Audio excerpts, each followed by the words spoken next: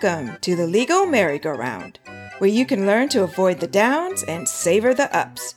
Here, 40-year veteran attorney Paul Samico will entertain you and help you understand the law in areas we might all face. Brushes with the police? Oh boy. Family disputes? Oh no. An injury and accident situations? Ouch. And now, here's Paul. Welcome to the Legal Merry-Go-Round, where if you have listened ever, you have heard me tell you, avoid the downs and savor the ups. And I share that sentiment that it is not just about the law. It is about everything you do in your life. Of course, why would you want to wallow in the downs? Avoid them. And of course, you want to rejoice and savor the ups, the good times, the happiness in your life. Today, as you know, is Wednesday, which means that the show is about criminal types of things. I call the shows on Wednesdays Wrongdoer Wednesdays. So in addition to sharing today about Wrongdoer Wednesday, criminal kinds of things, I want to first and always remind you that as an attorney of 40 years in the Washington, D.C., Northern Virginia, suburban Maryland area, I have made many friendships over the years, and it would be my honor and a pleasure if you have anything at all legally across the nation, you can call me and I will provide you a referral to a good attorney in your area, and I don't charge you a single penny for that.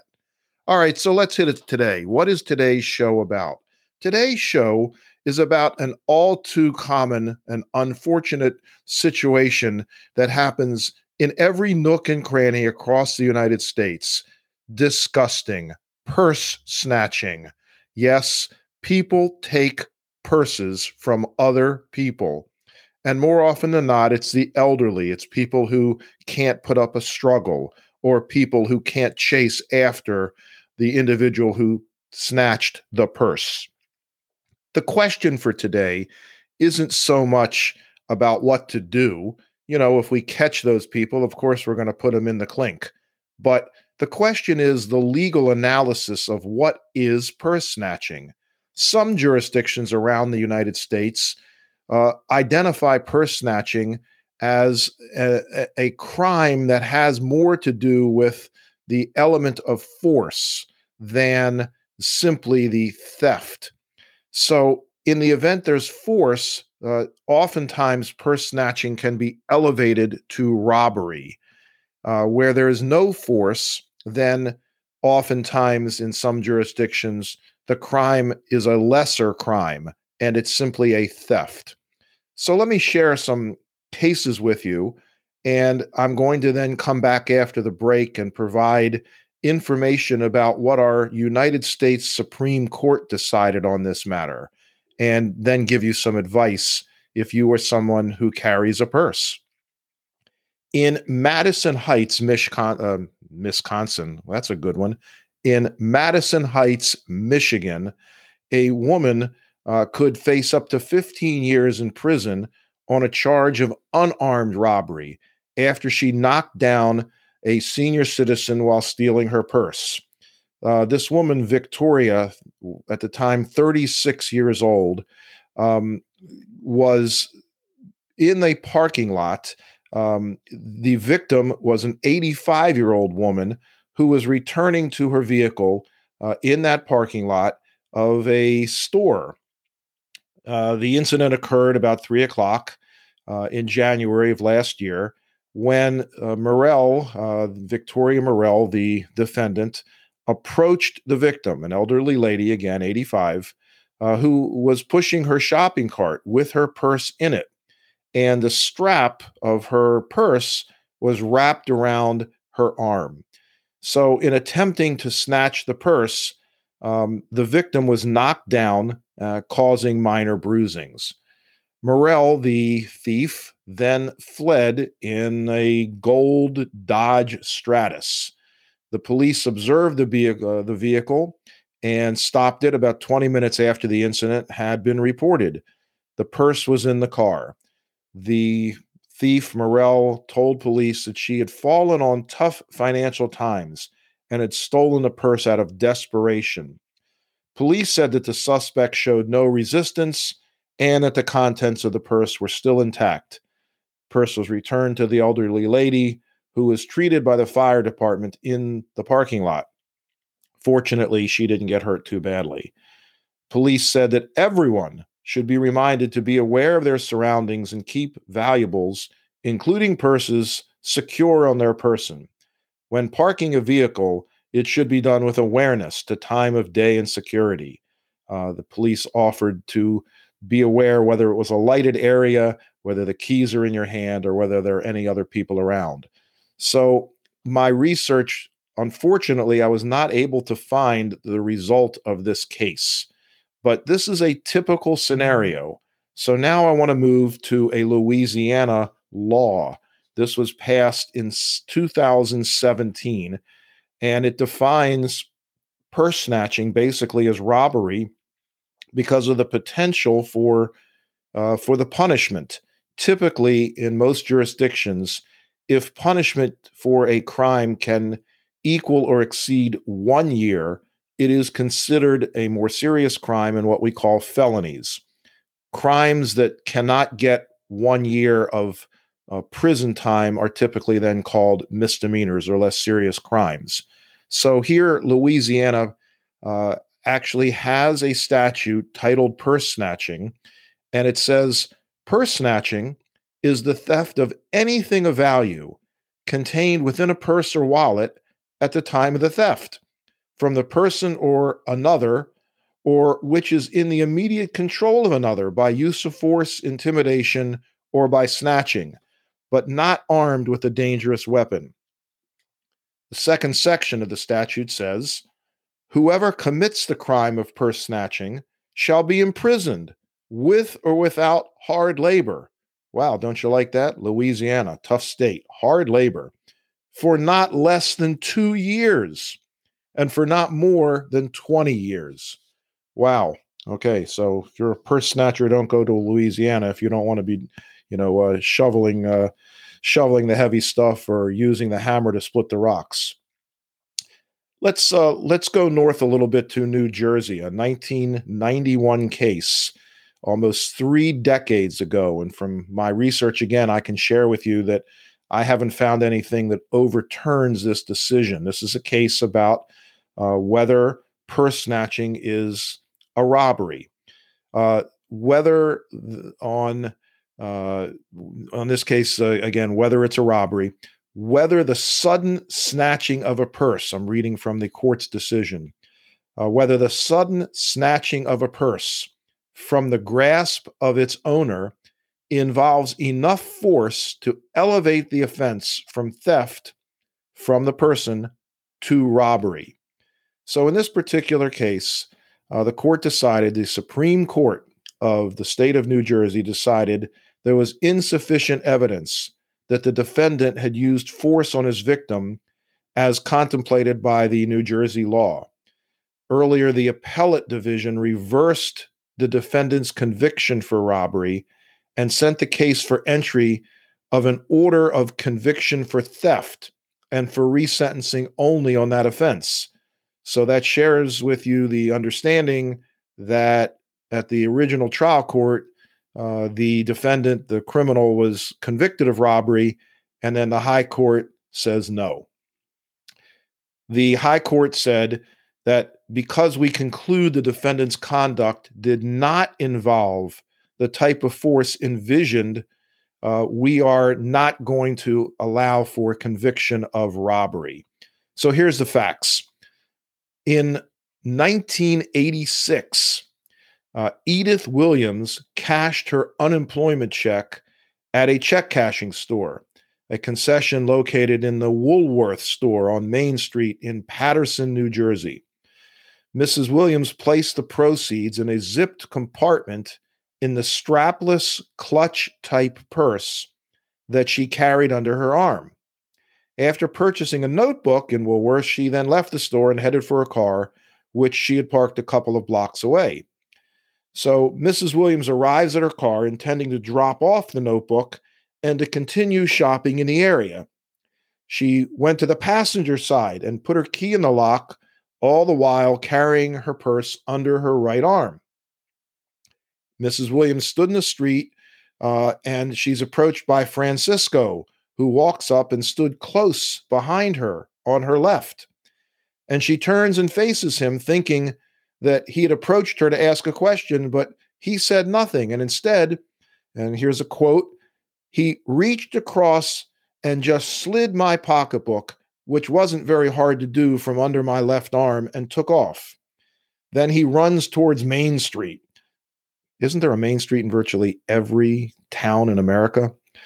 So there was no evidence that the defendant used any force other than that required to slide the purse from beneath Mrs. Williams' arm. Police find the guy, and he was indicted and eventually convicted of robbery.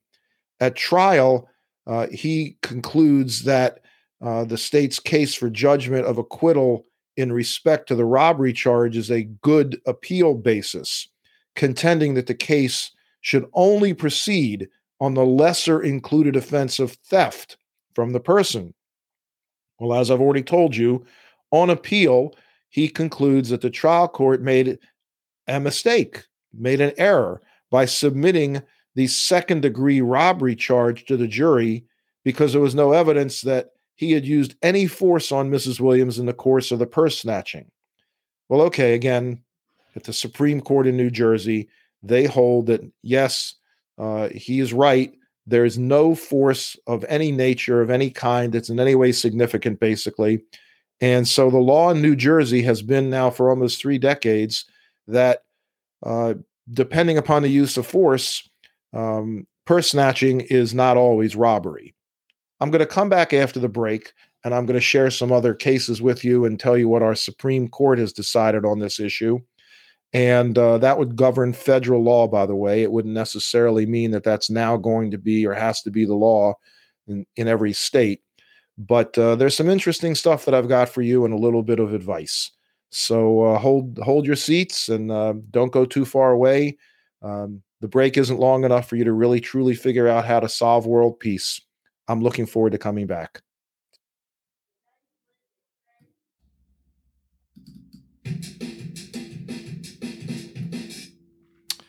Don't you just love the public library? Well, so did Marissa for a while. Little Marissa, 12 years old, Littleton, Colorado. She borrowed 4 books from the Bemis Public Library for a school research project on dolphins. Well, she forgot to return one of the books. She was summoned to appear in the Littleton Municipal Court. The public library policy is that if overdue books are not returned within several weeks, a summons is issued to the delinquent borrower. Marissa returned the book after receiving the summons and paid the $9 overdue fee. Well, here's where the case gets interesting. Her mother attended the court date to avoid having little Marissa have to miss a day of school. But the judge insisted that Marissa herself appear since her name is on the summons. Oh my God. Well, okay, power, right, Judge? Yeah, you got that power. Once she appears in court and produces the receipt showing return and payment of the overdue book, Marissa can pay a $15 court fee to have the case dismissed. Marissa is now hesitant to check out any more books from the library. I guess where there's a will, there's a way, right? She says, I'm just going to photocopy stuff from books from now on. Good for you, Marissa. That's a definite 3 thumbs down for that judge. Here we go. Well, hello. Okay, so was I wrong? Did you solve world peace during the little break there? So we're back talking about whether or not purse snatching is a violent crime and felony, considered to be robbery or not. And I shared with you right before I took the break the decision in the New Jersey court. I want to read to you a dissent from the New Jersey Supreme Court, one of the justices, because as you know, when cases go to the Supreme Court in different states, the highest court in all the different states, it's not just one judge that decides. It's numerous judges, depending upon how many they have. and they don't all necessarily agree with each other. So here's one of the judges that disagreed with the court's opinion in New Jersey in that case almost 30 years ago, that it depends on the amount of force. So here's this judge. In this case, the trial judge instructed the jury that in order to find the defendant guilty of robbery, it must find that he used force upon the victim. The court defined force as any degree of physical power or strength used against the victim. I would hold that a defendant who snatches a purse held by or within the possession of a victim or attached to the outside of the victim's clothing has used sufficient force upon another to violate the robbery statute. Okay, well, cool. I kind of agree with that. You know what? I mean, we're going to get to some of the discussion of what purse snatching can do to someone, particularly an elderly individual. But even if you're not elderly and your purse is snatched, that can be a very upsetting, traumatic, and very difficult event for you to have suffered. Let me talk about now the Supreme Court of the United States of America. Dun, da, da, dun, da, da, da. This was a case decided in 2019, very recent. Purse snatching and pickpocketing can amount to violent felonies for purposes of federal law, the Supreme Court ruled in 2019 in a split decision 5-4, featuring some very interesting facts. The case concerned the Armed Career Criminal Act, a federal law that is a kind of a three strikes statute. If you're not familiar, what that means is that if you've got two convictions where you got punishment of whatever those convictions allowed for, and then you have a third conviction, the third conviction you'll get punished, of course, if you're found guilty, but then three strikes and you're out, as the expression goes. There's additional punishment for being, if you will, a repeat offender. So in this particular case, the Armed Career Criminal Act requires a mandatory 15-year sentence for people convicted of possessing firearms if they have earlier been found guilty of 3 violent felonies or serious drug charges. The Supreme Court had a difficult time, as you can tell from the 5-4 decision, deciding what qualifies for those earlier offenses. They offered in their written opinions that doing that is not always easy. The decision considered a part of the law that defined violent felonies to include offenses involving the use or threat of physical force. The question in this case was whether minimal force, as in a purse snatching, is enough, because one of the 3 felonies, one of the 3 convictions, I should say, that this particular criminal had in his past, leading up to this case, involved a purse snatching. The Supreme Court says, analyzing whether given crimes qualify as violent felonies under federal law, they don't look to what the defendant actually did. Rather, they consider whether the crime, in this case robbery under Florida law, covers conduct that does not qualify as a violent felony. All right, stay with me. I know this is kind of circular, but here we have a case involving this guy Denard, who pleaded guilty to possessing a gun after burglarizing a restaurant in Miami Beach where he worked. Nice guy. That's you know, they're giving you free food for working there, and then you rob them? Okay. After he was identified based on surveillance video and witness statements, police found a gun in his backpack. He was prosecuted on federal gun charges.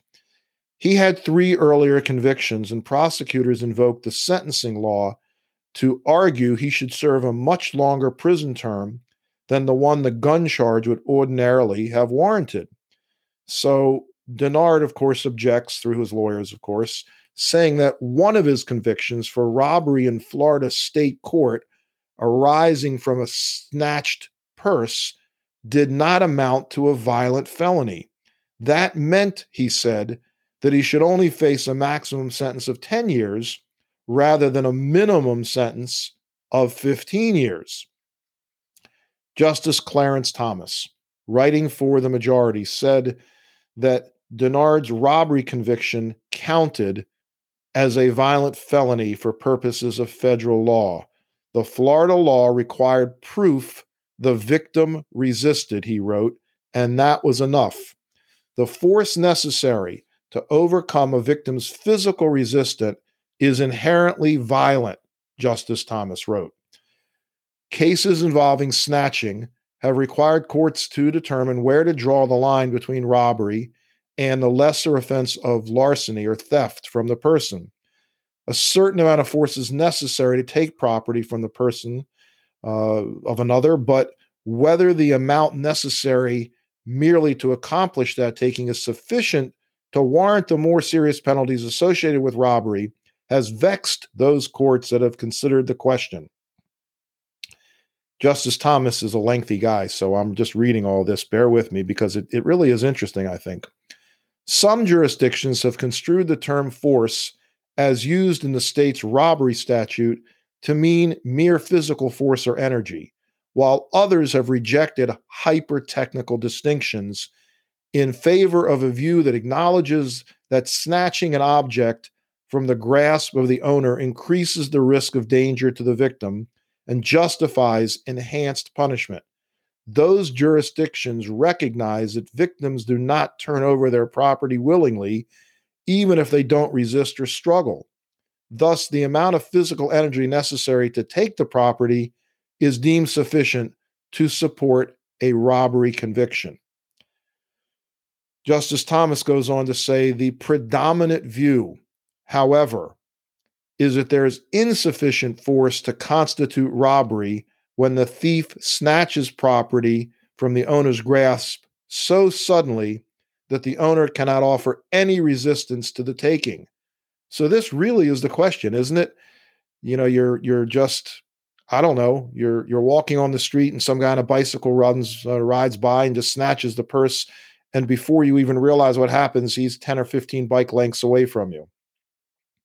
A simple snatching or sudden taking of property from the person of another does not itself necessarily involve sufficient force to constitute robbery, though the act may be robbery where a struggle ensues, the victim is injured in the taking, or the property is so attached to the victim's person or clothing as to create resistance to the taking. So, in this particular case, this Supreme Court of the United States said in its complete conclusion that the answer to whether purse snatching is robbery or a less violent or a less serious crime of simple theft, the answer, according to the Supreme Court, is maybe. Maybe. So it always is just going to come down to a fact decision, at least in the federal courts, as to whether or not the individual who is charged with a crime is going to be charged and convicted of a more serious crime or the lesser crime of theft. Very, very interesting, I think. I'm allowed to give my opinion because this is my show. I think between you and me, BS. You steal somebody's purse from them, whether they had any physical injury, there's no force used. It's just a boom, and the purse is gone. I'm sorry. I think that's if that purse is on their person, I think that's a robbery offense. I think that the book should be thrown at the individual who commits that type of a crime. I want to share with you now some information that I was able to pick up in reviewing this, which was obvious in some quarters, but not so obvious in others, as to whether or not this is a crime of violence or just a simple theft. And I think it's pretty clear, at least in my mind, that if the purse is on the person, it should be robbery. I'm not the judge in any given case. I'm not a judge anywhere. That's just my 2 cents worth. But I want to focus now on not so much the legal aspect of yes or no, robbery or just simple theft. I want to provide aspects of what I'll call understanding of this and a little advice. Stealing a purse can be classified, of course, as a crime against property or a crime against person, depending upon the circumstances involved during the commission of the crime. It can produce long-term effects for the victim, certainly. And I think it's more so if it's taken off of your body as opposed to, say, your purse is on the front seat of your car and you're just sitting there in the car and you weren't even touched.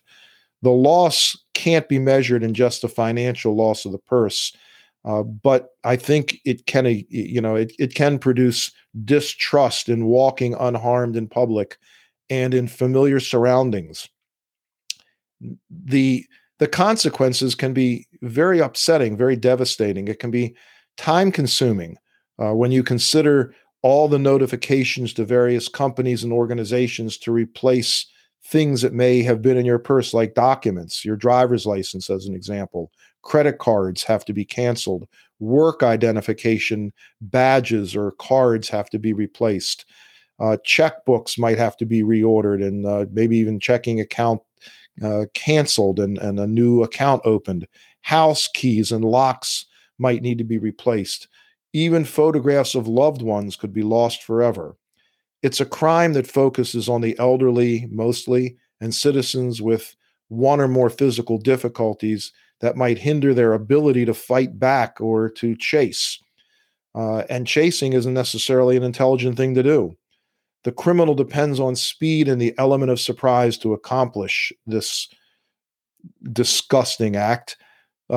Purse snatchers often prefer to attack from behind, knocking the victim down.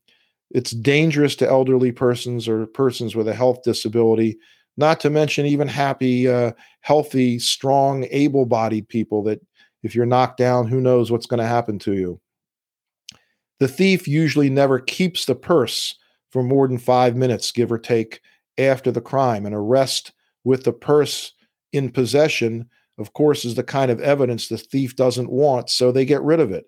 They only need enough time to go through the purse to obtain cash and valuables that can be pawned or sold. The purse is often thrown away, maybe in a dumpster, a storm drain, over a fence into a yard.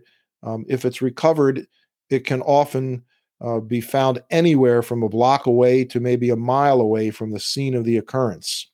So I, again, have done some research trying to help you and those of you who might be listening. You can pass this along to friends and family, particularly elderly people or disabled people. What I'm going to share with you now actually comes from a police jurisdiction in Hyattsville, Maryland, a little small town in my backyard. Suggestions offered to help reduce the chances of becoming a victim of this crime. I love the Hyattsville police that put this out into the public. Number one, carry as little paper currency as possible. Rely on credit cards and personal checks for large purchase transactions. Credit cards and personal checks can be replaced, but money can't. Don't carry your keys, glasses, or important medications in your purse. The loss will prevent you from driving, entering your home, reading necessary documents, or taking important medication for your health. Number three, if you're knocked down and you choose to struggle, not such a great idea. The criminal could become more determined and cause you extreme physical harm to accomplish the act. Now, I will say, if you're trained in the fine martial arts and you can disable the individual, maybe you go for it. Number four, and that wasn't from the police, that was from me. Number four, when shopping, never leave your purse unattended. Never leave it on a restaurant seat, in shopping carts, public restroom floors, dressing rooms, or under your seat in theaters. If your purse is stolen and someone telephones to request that you respond and get your purse, goodness gracious, don't do it. Let the police pick it up. It could be the thief looking to rob you of more valuables. Number six, when driving your car, keep your doors locked and keep the purse on the floor behind your seat. You don't need someone smashing your window and taking your purse from the front passenger seat. Number seven, never keep PIN numbers, account numbers, or any safe combination numbers in your purse. If you do, the thief could benefit from this information. They now have your address, and you never know if you're home or if you're not, when you might be having a neighbor a neighbor, when you might be having a visitor that you didn't invite. Number 8, always assume the purse snatcher or purse thief still has your house and car keys, like I just said. So you should change your locks immediately. It might save you a bigger loss in the future. Number 9, and I know some folks in the country are going to disagree with this, but never carry a gun or knife in your purse. Lethal weapons could be used against you or the police if stolen. Number 10, and I agree with that, by the way. Number 10, a purse snatcher can be anyone, a man, a woman, or a child. They're not necessarily the stereotypical thieves that you see on TV. Number 11, never leave your purse near your front door. A person knocking on your door could see the purse and force their way inside to get it. And number 12, last but not least, keep the purse flap closed and secured when you are in a crowded area. It might keep, as they say, the sticky fingers out. I think this was a very interesting topic today, and I hope that, all of you have gotten something from it. So I'll conclude today's Wrongdoer Wednesday once again by just offering the theme of my entire podcast show here. This is the legal merry-go-round. Avoid the downs and savor the ups. And again, not just in the law, but in your entire life. We'll look forward to seeing you back on Friday for Fender Bender Fridays, when we've got a very interesting show coming up for you. Take care, and thanks for your ear.